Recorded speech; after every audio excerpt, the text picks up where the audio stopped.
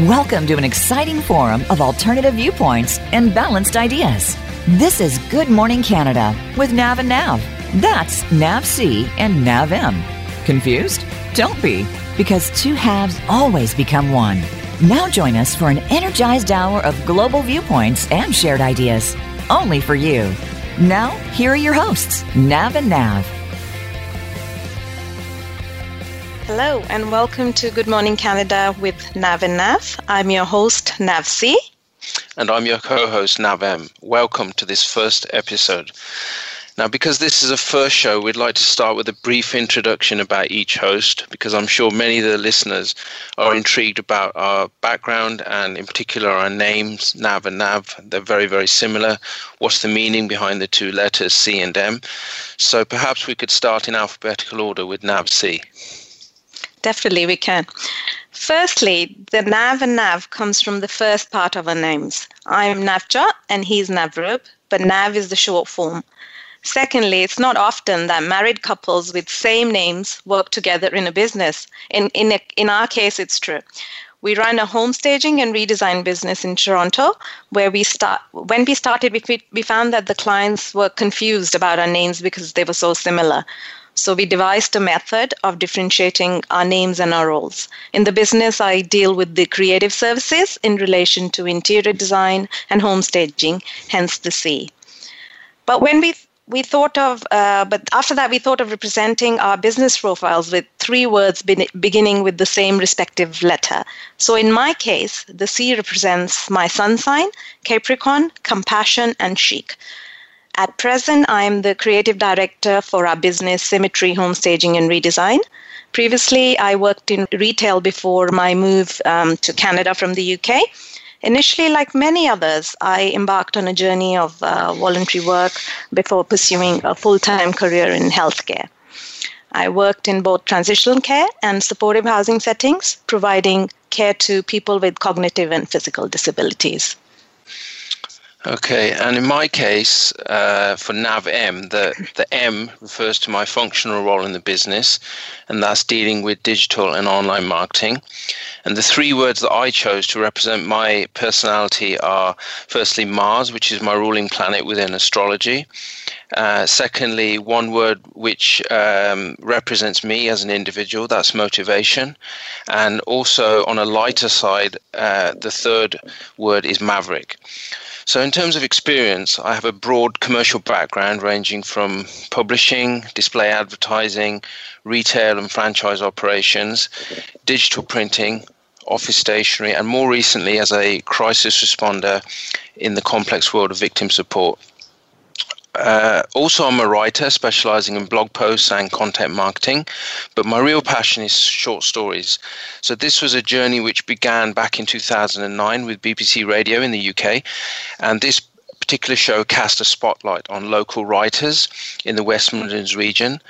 And since then, I've have several short stories under my belt. So, Nav C, now that the introductions are over, we have a lot to discuss in this first episode. It's all go. I totally agree. Let's get started. Okay, so let's start with the title. Why did we choose the title? The title is COVID-19, the New Abnormal.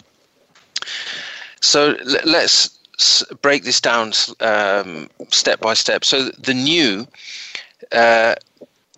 we thought of approaching this from a completely different angle. So we've been told in the media that it's the new normal. But the way we felt, it was completely the opposite. It didn't feel anything like normal. So that's why we came up with this particular title, The New Abnormal. So when we start looking at this title, obviously the new, that has replaced something which occurred or was something in the past. And then the normal, basically, then that represents acceptance or conformity.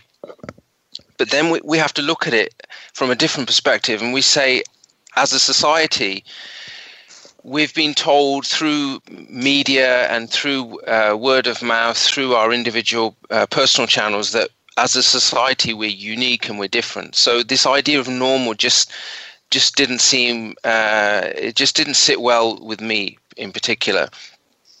So let's start with a brief background about this particular crisis. So the current crisis is clearly the elephant in the room in terms of topical discussion. It seems to be the only show in town. It's devouring all media space and airtime. What we've witnessed is signs of a global structural breakdown in relation to existing economic and social norms. And despite what politicians are telling us, that world economies are transitioning to phased adjustments and there's a process of sequential stages going on, the reality actually is somewhat wide of the mark. So what's been unfolding in the past 4 months is essentially an economic collapse on an unprecedented scale. So we've seen that global economic activity has contracted adversely, and this has affected world trade. And millions of people across the world are either economically inactive or they will be unemployed without access to any form of earnings. And judging from past economic crises, the outcome is inevitable. It's a situation of poverty, despair, human ruin caused by large sections of the global population being excluded from the labor market. So in the Western Hemisphere, many countries have already reported signs of population anxiety, reduced well-being, depression, suicide, social unrest, and these have all been linked. All of these factors are linked to the impending threat of an economic downturn. And equally, if we look at developing countries, they haven't fared any better either. Many developing countries have been characterized, or the state of their economies are characterized by the presence of what we call casual economies. So this refers to a large proportion of the labor force involved in subsistence type work, such as cottage industries and small scale self-employment.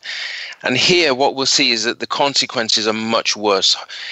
We're looking at homelessness, we're looking at famine, economic marginalization on a massive scale. But the real concern, when we look at it closely, is the long-term effects, the long-term influence on wider society. And this has been sparked by recent events such as social distancing, stay-at-home orders, lockdown, and mandatory mask wearing in public areas. So for the past 4 months, what we've seen in news networks and mainstream media and governments is one focus and one focus only. And that's been to pump out vast amounts of data on what the scientific community currently understands about COVID-19. And when we look at this closely, what we see is that data just seems to be completely skewed. It's just one-sided. It just exclusively focuses on a comparative country basis, whether they report confirmed cases, recovered cases, death rate basis. It's all the same. It's just one message: daily case counts, positive and negative rates, mortality rates, and the one that we all know, the one that we've heard about, is flattening the curve.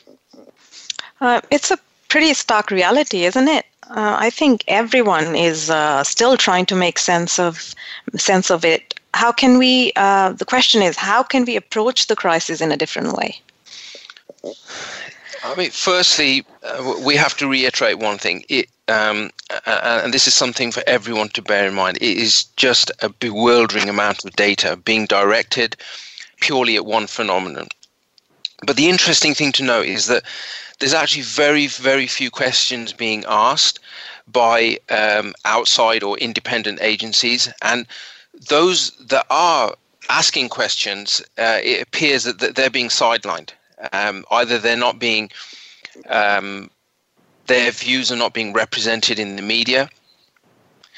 So we look at this from an alternative viewpoint, and this is one theme which a lot of our listeners will be able to pick up on in the next few weeks. So we approach the focus of our shows to look at this from an alternative perspective. So one useful starting point to begin with is and this is true with any problem which is presented to us, is to ask questions. So one great way to ask questions is through the process or the concept of observation. And this is because observation leads us to further questions. And what you'll see is that observation is a key theme throughout this discussion. Now, we've seen that recent events, we've witnessed changing social norms, changing personal behavior, and how individuals, how societies deal with these issues and changes. But these are our primary experiences. These are the ideas that allow us to form opinions. And therefore, I think it's necessary to make an initial distinction that observation is a natural human instinct because it guides us through life and through everyday life. And human instinct is unique because we absorb information via a process of perception and awareness. And through our individual senses, we can witness a natural event. So let's take something very, very simple, such as snow falling on the ground. So the key point here is that observation and perception are uniquely linked. And I say that because a student can't learn about photosynthesis, the idea we've all learnt about photosynthesis in biology. A student can't learn about this just by standing in the sun and watching a leaf and being independent from other events. And neither can they learn about the nature of science just by carrying out activities in a lab or carrying out investigations. So the idea of observation is a key element. So it's important to remember this. It's a key element of the scientific procedure through data gathering and data recording, because it leads us to formulate and test new hypotheses. But we can elaborate on this idea of observation by again, an alternative perspective or an additional perspective. And what we're going to do is bring in the idea of philosophy. Now, there's an age-old argument between philosophy and science regarding observation, specifically in relation to reason and truth. So, for instance, philosophers will always focus on the framework of knowledge using this idea, this concept of reason, whereas scientists will conduct empirical research.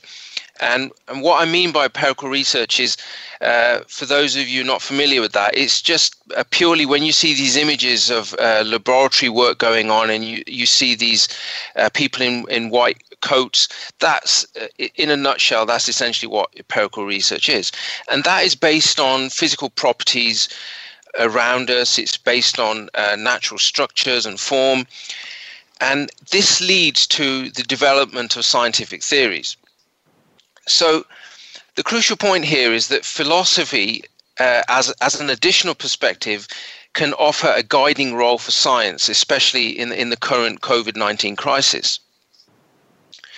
So the following concepts, the ones that we're going to discuss, I'd just like to point out that they may seem a little bit rigid, but so I'd ask the listeners to just be a little bit patient, because once you start taking in these ideas, once you start listening and absorbing the ideas, it's absolutely essential in adopting an alternative viewpoint in terms of what we are currently experiencing as a society.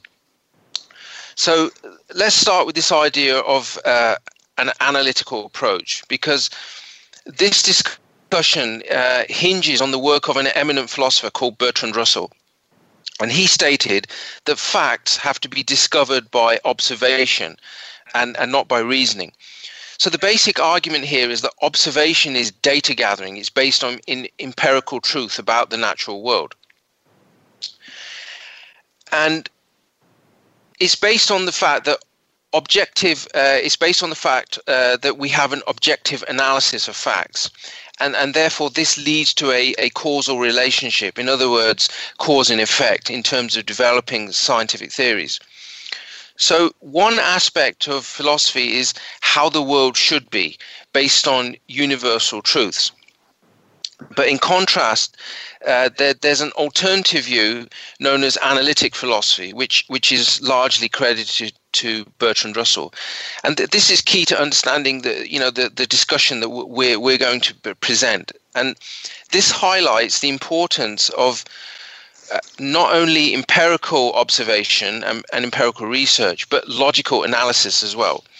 And analytic approach is essential to what we call a normative understanding of the world around us. And the reason I stress this is because a normative approach is absolutely key to what we've been seeing in this current crisis, because it determines a universal. It's an approach which determines universal conditions by asking key questions about what should be or what ought to be, and this is done by applying the process of reason. And we're looking at basically, are the decisions being made around us right now, are they good decisions? Are these decisions which are being made by authorities and politicians around us, do they lead to optimal or desired outcomes? And these basic premises are absolutely crucial to a greater understanding of this chain of events which has occurred during the COVID-19 crisis. I agree. It's a lot of information to take in, and there are a lot of points to consider. We have to be very mindful of the sensitivity of the crisis. People have lost a friend, a family member, or perhaps have not even been able to visit family. There might have been a loss of a job or an opportunity or a business being closed down. So everybody has been on this journey, in these very testing times. What I can add to this from my own work experience is because I dealt with chronically ill patients during my work, is that they were already isolated before pre-COVID. They did not have many visitors in the first place, but now they seem to be completely isolated because they're totally cut off. So the question arises, is keeping all this in our view, how do we use the information to understand the situation better? How does this analysis of both schools of thought apply to the COVID scenario? I agree, Navsi. I think that it's. I think what you've said there is very, very pertinent to the situation around us, and I totally agree that we have to be completely sensitive to what people have experienced. Everyone has their own views about this. The fact that people are isolated from family members, loved ones, etc., it's a very, very testing experience. But all we're trying to say is that we're just approaching this chain of events, we're approaching this crisis from an alternative perspective. So I completely agree. It's still a very fluid situation. But the starting point is to ask, firstly, coming back to the original ideas of Bertrand Russell, is there a joint role for philosophy and science to probe different areas of the same problem? Because we know that science focuses on empirical observation, whereas philosophy acts as a framework or a structure to provide a different perspective through conceptual analysis. And in other words, this allows science to create much more accurate observations and offer better data. So we can focus on examples from the current COVID-19 crisis. So there are three methods in which philosophy can improve the conceptual framework that we're referring to. And the first contribution made by philosophy is how philosophy clarifies scientific concepts.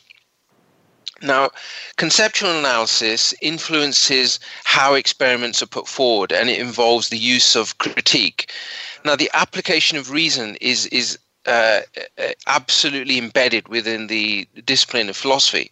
So when we examine a problem, when we evaluate a problem, what that does, it helps to reframe an argument in a completely different light. So therefore, by improving scientific terminology, this leads to a new approach to empirical research. So again, let's bring this back to the focus of this discussion. Let's see how this could be applied in the current crisis.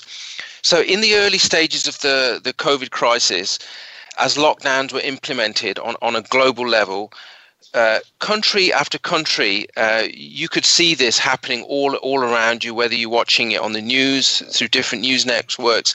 But there was each country displaying a level of conformity which was absolutely unprecedented in modern history. And it was almost like a domino effect. And you could see within the space of a month, it was almost 192 countries had become involved in this whole process of lockdowns. So what this implies is that there's a top-down compliance at the highest level to systematically shut down the mass functioning of each global economy, of each constituent economy within the global structure. And given that it was clear to many people about the social and economic consequences of shutting down entire sectors of the economy, we have to ask ourselves that can we reframe this argument by asking important questions? And the first ones that I would come up with are these, and these are really important for the listeners to actually bear in mind and think about these. So first of all, was there a critique of this campaign of mass scientific data?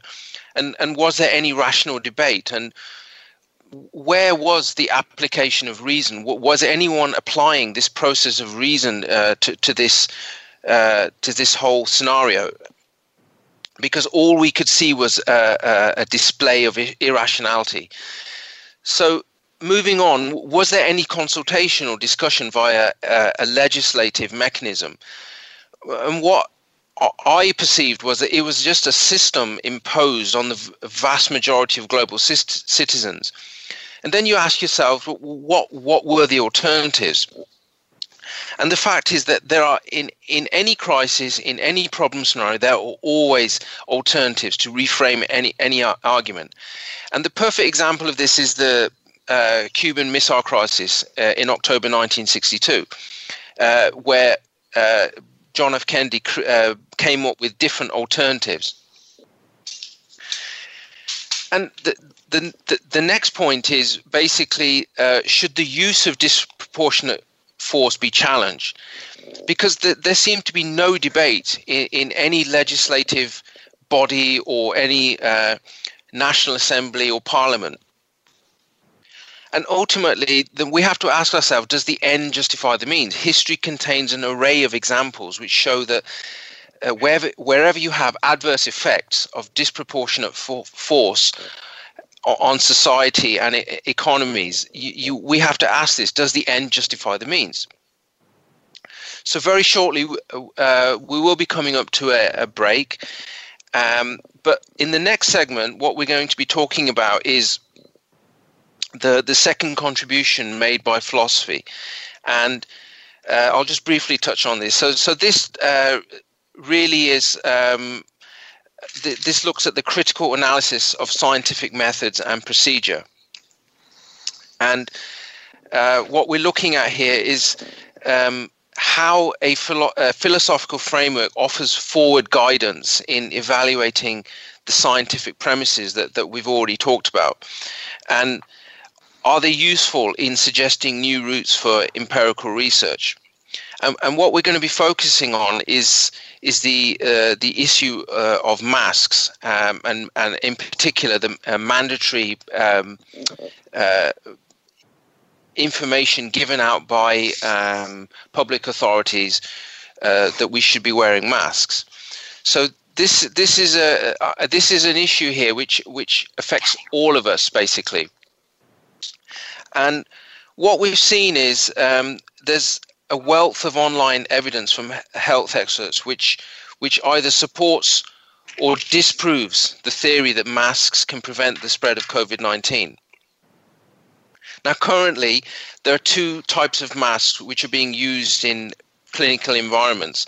So let's take the first one. The first one is a surgical mask. And this provides a barrier protection against transmission of particle droplets. The primary use is for use by trained health personnel in a sterile environment, example, a medical theatre. And it's designed purely to cover the mouth and the nose loosely, but they're not sized for individual fit. And then, for instance, we look at N95 masks. So these masks are designed as particulate respirators, i.e. they provide filtering against 95% of airborne contaminants. And again, they are worn in a clinical environment by healthcare professionals where protection from airborne and fluid hazards are required.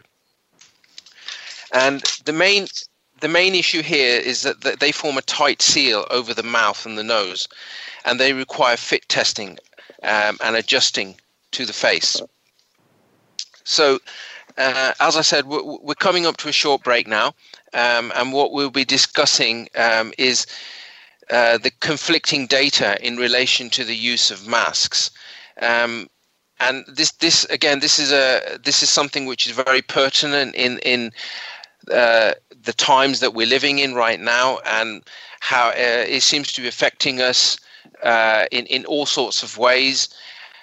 So this is where we're going to be picking up from in the next segment of the show. Okay, at this point, we're returning right back. Please stay with us. You're listening to GMC Good Morning Canada with Nav and Nav.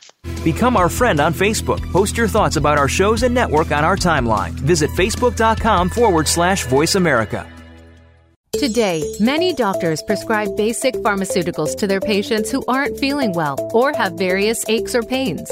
Is this the right course of action for all patients? Definitely not. Find out about healthy, natural ways to help you feel your best by tuning into the CBD Ed Show with host Edward Cheney. Ed will explain full-spectrum CBD, where the whole hemp plant can be used for treatment, and answer all of your questions about CBD and natural treatment in general. Listen Fridays at 11 a.m. Pacific Time, 2 p.m. Eastern on Voice America Variety. Join Chris Epting every week for The Moment. Chris talks to some of the most amazing people you'll ever meet, including authors, artists, and athletes. And that's just the A-list. These celebrities and public figures have interesting stories that all showcase the moments that their lives took a certain dramatic turn, changing them forever and shaping them to be the person that they were meant to be. Listen for The Moment with Chris Epting, Wednesday at 11 a.m. Pacific Time, 2 p.m. Eastern Time on the Voice America Variety Channel. Are you finding your frequency? It can be described as that space between failure and success. It's the future of digital media. It's finding your voice. It's engaging topics, content, and ideas. Jeff and Ryan discuss the digital media space and all of its aspects. It's about making the mistakes, taking the chances, summoning the intestinal fortitude to step out of your comfort zone, and discovering what you can accomplish when you decide to try, decide to learn, decide that you have something to say, and find your frequency. Live Fridays at 12 noon Pacific Time, 3 p.m. Eastern Time on the Voice America Variety Channel. Are you ready for a disaster? If you are like many people in the world, that answer may sadly be no. Disasters happen unexpectedly to people just like you every day. Tune into Preparing for the Unexpected with business continuity and disaster planning expert Alex Fullick. The show will not only help you better prepare for a disaster itself, but also to prepare you, your place of employment, and community for the aftermath, emotionally, financially, and with a better level of awareness and a stronger feeling of resiliency. Tune in Thursdays at 9 a.m. Eastern Time, 6 a.m. Pacific Time on the Voice America Variety Channel.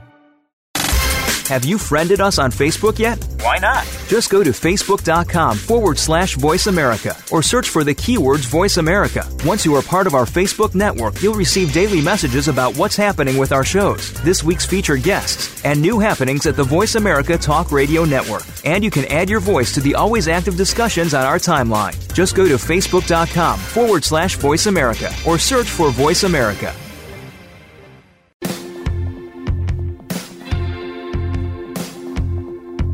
You are listening to Good Morning Canada with Nav and Nav. To find out more about us and the ideas behind our show, visit our website at gmc-radio.com. That's gmc-radio.com. Now, back to Good Morning Canada. Welcome back, everyone. You're listening to Good Morning Canada with Nav and Nav. And just before the last segment, we were talking about the issue of masks, and we focused on the conflicting data in relation to the use of masks. So this is where we're going to pick up from. So in the early stages of the crisis, the general public were informed by the CDC, which is the Centre for Disease Control, and the WHO that wearing masks was not mandatory. And therefore, to avoid a supply shortage, that the masks should be reserved for health workers in the front line. And therefore, key elements of PPE, which is personal protective equipment, should be reserved for that. For those workers. Now, this raises a very serious point about health organizations such as hospitals and municipalities, because I personally have experience of buying and in terms of buying and sourcing equipment. So when you look at all major health organizations, they have dedicated buying departments which source PPE, and that equipment is provided free to all of their staff. So the question which arises in my mind is it really credible to suggest that health professionals were going out to places like Walmart, Costco, and other big box stores, and they were buying all their masks and gloves from there? And so that just seems very odd to me. And the next thing is that there have been numerous medical studies which have highlighted the issue of incorrect wearing of N95 masks in particular. And what those studies have shown is that they've interfered with physiological and psychological aspects of task performance. And these factors include respiration, metabolism, vision, communication, or general well-being of the user. Now, the point is that when we apply this to the COVID crisis, what we're experiencing now, it's very, very similar, because these same restrictive factors and these conditions apply to the general public. And this could be, for instance, workers from a non-medical background, example, retail or industrial settings. So the overbearing question that comes to my mind is, if the mask that we're being asked to wear, if it's not fit for purpose, why is the general public being asked to wear it? And this, in turn, this raises fundamental discrepancies regarding the use of masks. So three points here which I'd like to pick up on. So masks, firstly, they can't be worn for long periods of time. So if you look at in any medical environment, we know that in a theatre environment, trained health personnel only wear them for 30 minutes, and then around about that period, maybe up to an hour, and then they have to go and change them. So the point here is that there's a great deal of variation in terms of tolerance levels, the conditions inside those masks in terms of humidity levels, etc. So carrying on with this variability factor, what it means is that wearers should be consulted on an individual basis regarding choice about wearing that item. And therefore the point is that one size does not fit all. So applying a one size fits all policy to the wearing of face coverings or surgical masks simply does not stand up to reasoning or medical scrutiny. And we know this for a fact, that the majority of users, when you look around you, when you go to any retail setting, or when you're out and about in the public, the majority of users are constantly taking them off and they're adjusting the fit. And there's a follow-up point here, that the majority of masks being used by the public are surgical masks, so they're designed to be disposable. But we know for a fact that people are just reusing them over and over again on a regular basis. So clearly there's health implications there in terms of reuse. And then the third point is that there seems to be, to me, there's a contradiction here, a huge contradiction between high-value concept and low-value item. So let's look at this closely. Public authorities are constantly informing us that the wearing of masks are critical to slowing or reducing infection rates. But the underlying premise here is that the masks are there to protect the individual and others around them. So therefore, we're being told it's a high-value item. But then the question that comes to my mind, and what I've seen from my own personal experience when you walk around, is that why have so many retailers stepped forward and they have exploited this gap in the market in terms of masks, the availability of masks, the supply of masks? Why are they already exploiting an already sensitive issue by selling their own masks? And we've seen this go one step further. They're producing even matching masks that match with your particular outfit. So I really come to one conclusion, and so isn't it true that the masks have actually transitioned from a high value item to an actual low value commodity? Because if the masks are being worn in such a casual manner, people are wearing them and taking them off, perhaps the mask should be distributed now as a public good. In other words, distributed free. So the point is essentially, why are we paying for them if they've just become a commodity? So let's come to the third contribution made by philosophy. And what we're saying here is that this focuses on establishing new concepts and new theories. So philosophical critiques as a discipline, they have a long track record of contributing to new theoretical frameworks and creating new routes for scientific research. And this is something very, very important, and I'd really like the listeners to take note of this, because documented examples of where philosophical critiques have been applied to scientific research include stem cell research, oncology, which is the treatment of cancer cells, and immunity research, including autoimmune disease and immune responses to tumors. So the real significance here to the current crisis is that it is the application to research currently being done on symbiotic integration and immune tolerance.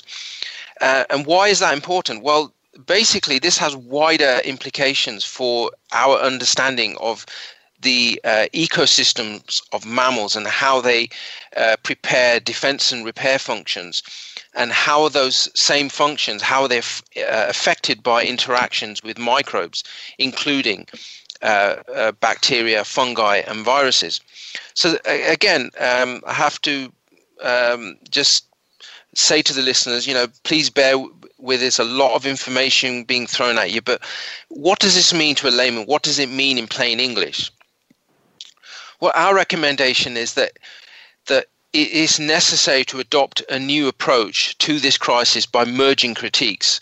And what we're asking is that, can the same philosophical critique also be applied to current research in the COVID-19 crisis? And therefore, is it possible to open up new avenues of data research? So we've been hearing for the past few weeks, the past few months, governments and mass media, they're issuing vast amounts of information in terms of the underlying scientific theory. And this is what we keep hearing about, is the actual theory itself behind the family of coronaviruses. And we're being told about the nature of the virus and it's a new strain, etc. So I think it's important to make a very clear distinction about the use of the term scientific theory, because this applies to us right now at this very moment. And it's important to remember that every scientific theory essentially begins as a hypothesis, and a hypothesis is a concept or a belief which hasn't been proven yet. So then gradually over time, with more and more data, as the data accumulates, this supports the hypothesis. And then the scientific community will move to the process, to the next stage, which is the theory stage. And once a scientific theory is established, it becomes a guiding framework for observations and facts. So again, the crucial point here for everyone to think about is that theories adapt over time, and also they are reinterpreted. So my question is, if so little is known about the COVID-19 crisis and the background to all of this and the ongoing research, the theories are developing over time. Is it fair to suggest that a disproportionate response has been taken? And if that is so, if a disproportionate response has been taken, can this response be justified? And so we have to ask ourselves: has a rational approach to this crisis been implemented by authorities globally on a global level? So, based on the current evidence that we have, we know that there's, or we're being told that there's a clear and present danger of a second wave of coronavirus. So, if this is true, then considering all the efforts taken so far to protect individuals, using an array of home orders, lockdowns, national and international shutdowns, then perhaps it's time for us to advocate the case for a different approach, an alternative perspective. And I bring in this case for analytic philosophy, because that should work in tandem with a scientific approach. And why do we say that? Well, because the key thing here is that a philosophical critique is fundamentally based on a meticulous and a rational investigation of the facts. So again, let's bring this back to, this framework, let's bring it back to the current crisis. Because to date, can we honestly say, when we ask ourselves, can we honestly say that we've seen a rational response to this crisis? So, for instance, let's look at some examples of a lack of rationality being manifested. So, the first one, and I think everyone will vouch to this, is that essentially what we've seen is there's been very little rational discussion, that there's been very little rational approach by news networks and the media and in turn governments. But what we've seen is that fear is the common denominator being used. It is the base for everything that we see around us, and essentially it's being used as a currency, and it's being traded globally by governments. So moving on, let's again looking at this approach of rationality and how we can bring in a philosophical critique and merge it with the scientific approach. Let's look at this concept of quarantine, because to me it just seems nothing more than house arrest or solitary confinement. Based on data, which we've already discussed this, that data is ongoing. Theories change over time, and as they change over time with new data, it's open to interpretation. So we have to ask ourselves, is the solution creating far bigger problems than the event itself? Because when we look early in this crisis, these are the issues, that the idea of quarantine was the one that affected people most, and right now it's the issue of masks. So all of these measures that have been taken, is the solution creating a far bigger problem than the event itself? So again, let's look at the reporting of data. How can authorities completely isolate existing comorbidities, cases of comorbidities, from the cases that we're seeing now of COVID data? And again, this comes back to this idea of how the scientific community measures information. How do they record the data? Which methods are being used? Which procedures are being used? And I think it's really important that you ask yourselves these questions, because are these case studies? Is there similarity between the cases, and therefore are they completely being isolated? Then let's look at the use of shock tactics being used by governments, because that's essentially what it is. Everyone has experienced in the last few weeks this process of trauma and shock, and especially during that lockdown period, people were in complete shock in terms of the novelty of this event. Again, this is a key point to remember, that these are essentially shock tactics. So when you look at these examples which have been mentioned,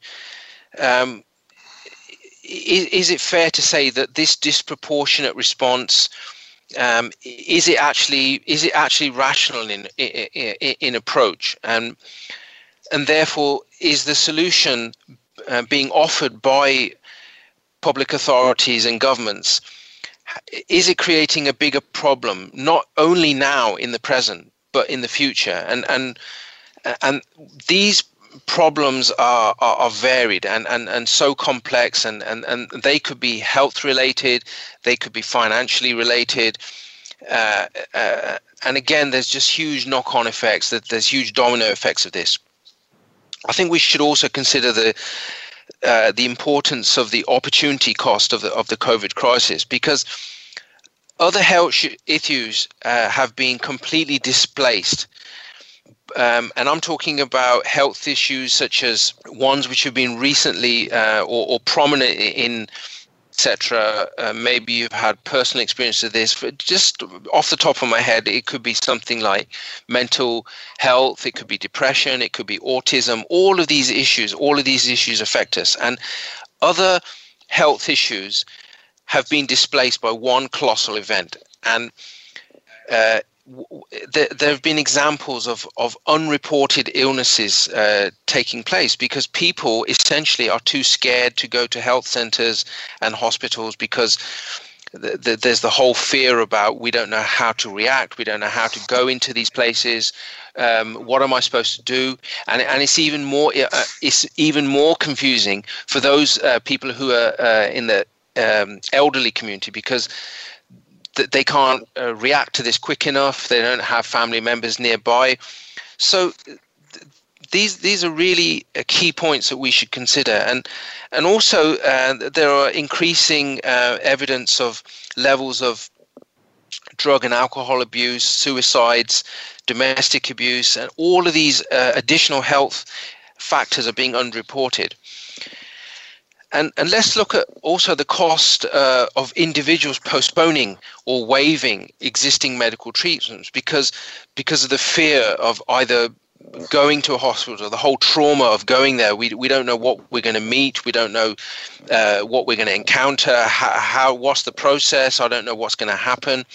And just take, for instance, one very, very small example. And this could be, for instance, you have a dentist appointment for one of your children, and you know that basically that this issue, this dental appointment is there. It's a pre-existing condition, but you're just traumatized. You don't know how to go about this now. How do you fit it into your schedule? So again, these are key points, and I think we should all bear this in mind. But also, in response to this, I completely accept that there will be, an element there, that there'll be detractors who will argue, how can this be true? That these are just fanciful thoughts. You're just dredging them up from a, suspicious or overactive mind. But again, we're not trying to change someone's viewpoint. What we're saying is that we are just presenting an alternative perspective, and it must be considered, because any problem-solving approach must consider an alternative approach. And I'd like to remind everyone of a very famous quote by Albert Einstein, which is actually very useful at this point. And basically what it says is that just because you don't believe in something, it doesn't mean it's not true. So I think at that point, I'd like to hand back to NavC, and I think, up until this point, we've covered a lot of ground, and I think it would be a good point now to just review and go over a few things. Okay, a lot of viewpoints have been put forward on this, on how to interpret and reshape the current crisis scenario. I don't think many people would have thought of applying philosophy in this situation. I think it's an excellent, brilliant way of presenting an alternative view. I'd really like the point that you made about reframing the argument and also the issues addressed in critically analyzing scientific methods used in relation to the current situation. I know a lot of ground has been covered.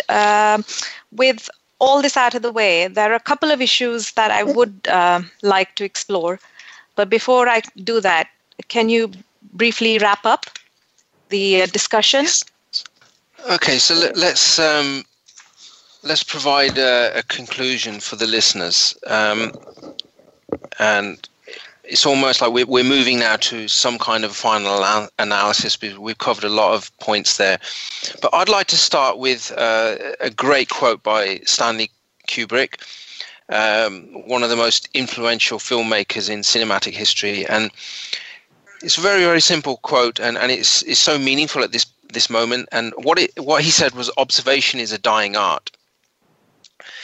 And what he means by that, he was proposing that particular argument in a completely different context. But when you look at it, it applies as much today as when he said it. So the meaning is that the knowledge is a form of power. And it depends on how that information, how that knowledge is being used. And equally, observation can lead or provide power. And we've seen this in the COVID-19 situation, that power comes in the form of scientific data that we're actually being asked to review. So when we look at power in the form of empirical research, it's either being used to control other people, or it's an existing comorbidity. And therefore, basically, is that power, is that use of power, is that being isolated from the existing cases of COVID information that we're receiving? Time will tell. That's really basically what it boils down to. But the fundamental point is that power is created through observation, and this leads to beneficial. It can either lead to beneficial or adverse effects. So, in the final analysis, a scientific theory is not. What we're saying is that a scientific theory is not the end result of the process itself, and theories can be either improved or modified as more data is gathered. So the accuracy of the prediction becomes greater over time. So the real critical point here is that even though so little is known about the COVID crisis, can these disproportionate measures be justified? So we argue that a problem-solving strategy in the current crisis needs to be applied to a broad range of scientific phenomena, and not just solely look at test cases such as positive or negative rates, which we're experiencing in the community. But also we should look at the social spillover effects, such as these psychological and physiological disorders that we've seen, which all related to masks and lockdowns, etc. And therefore, to achieve this, hypotheses should be employed and tested independently. And again, one point that we've already discussed is that the science and philosophy can help understand the world much better, but each has its own independent area of expertise. And also, we've already mentioned that science focuses on empirical truths. But the role of philosophers is more pertinent because they apply their discipline with a greater independence of thought than scientific researchers. So one recommendation in the crisis is to facilitate possibly an interdisciplinary dialogue between science, philosophy, and possibly other disciplines such as the social sciences. But more importantly, what we're saying is that a rational debate is really called for, and to address the current crisis. And in this way, we can forge a new path between governments, between the scientific community, and adopt a voice of reason. And also, but more importantly, is to include the wider society, because all of us as citizens are stakeholders in this ongoing crisis. And the answers lie in binding communities, not dividing them. So, again, we've covered a lot of things, and just finally, what I'd like to say is that I'd like to bring back to this point about a normative approach, because that helps us establish what should or what ought to be. Are the decisions that have been made on our behalf, are they good decisions? And we would argue that the economic and social consequences and the physiological consequences, they've actually caused more distress. And we have to ask ourselves, are these leading to optimal or desired outcomes during this decision-making process? So overall, we've covered a lot of topics, and we'd like to say many, many thanks to all of the listeners for listening to this first episode of Good Morning Canada with Nav and Nav. We really appreciated your company today, and possibly if you can have a think about the issues, please send us feedback to maybe you've had personal experience. Send all your feedback to info@gmcradio.com. I'll repeat that, info@gmc-radio.com. You can contact us online at gmc-radio.com. Please like, share and comment all of our the information that you see. Connect with us on social channels such as Facebook, Instagram and Twitter. And many thanks for listening, and please send us your feedback, and we'd love to hear your views. Maybe you've had personal experiences about this. Okay, it's bye from both of us from this episode. See you next week. Bye-bye. Bye-bye.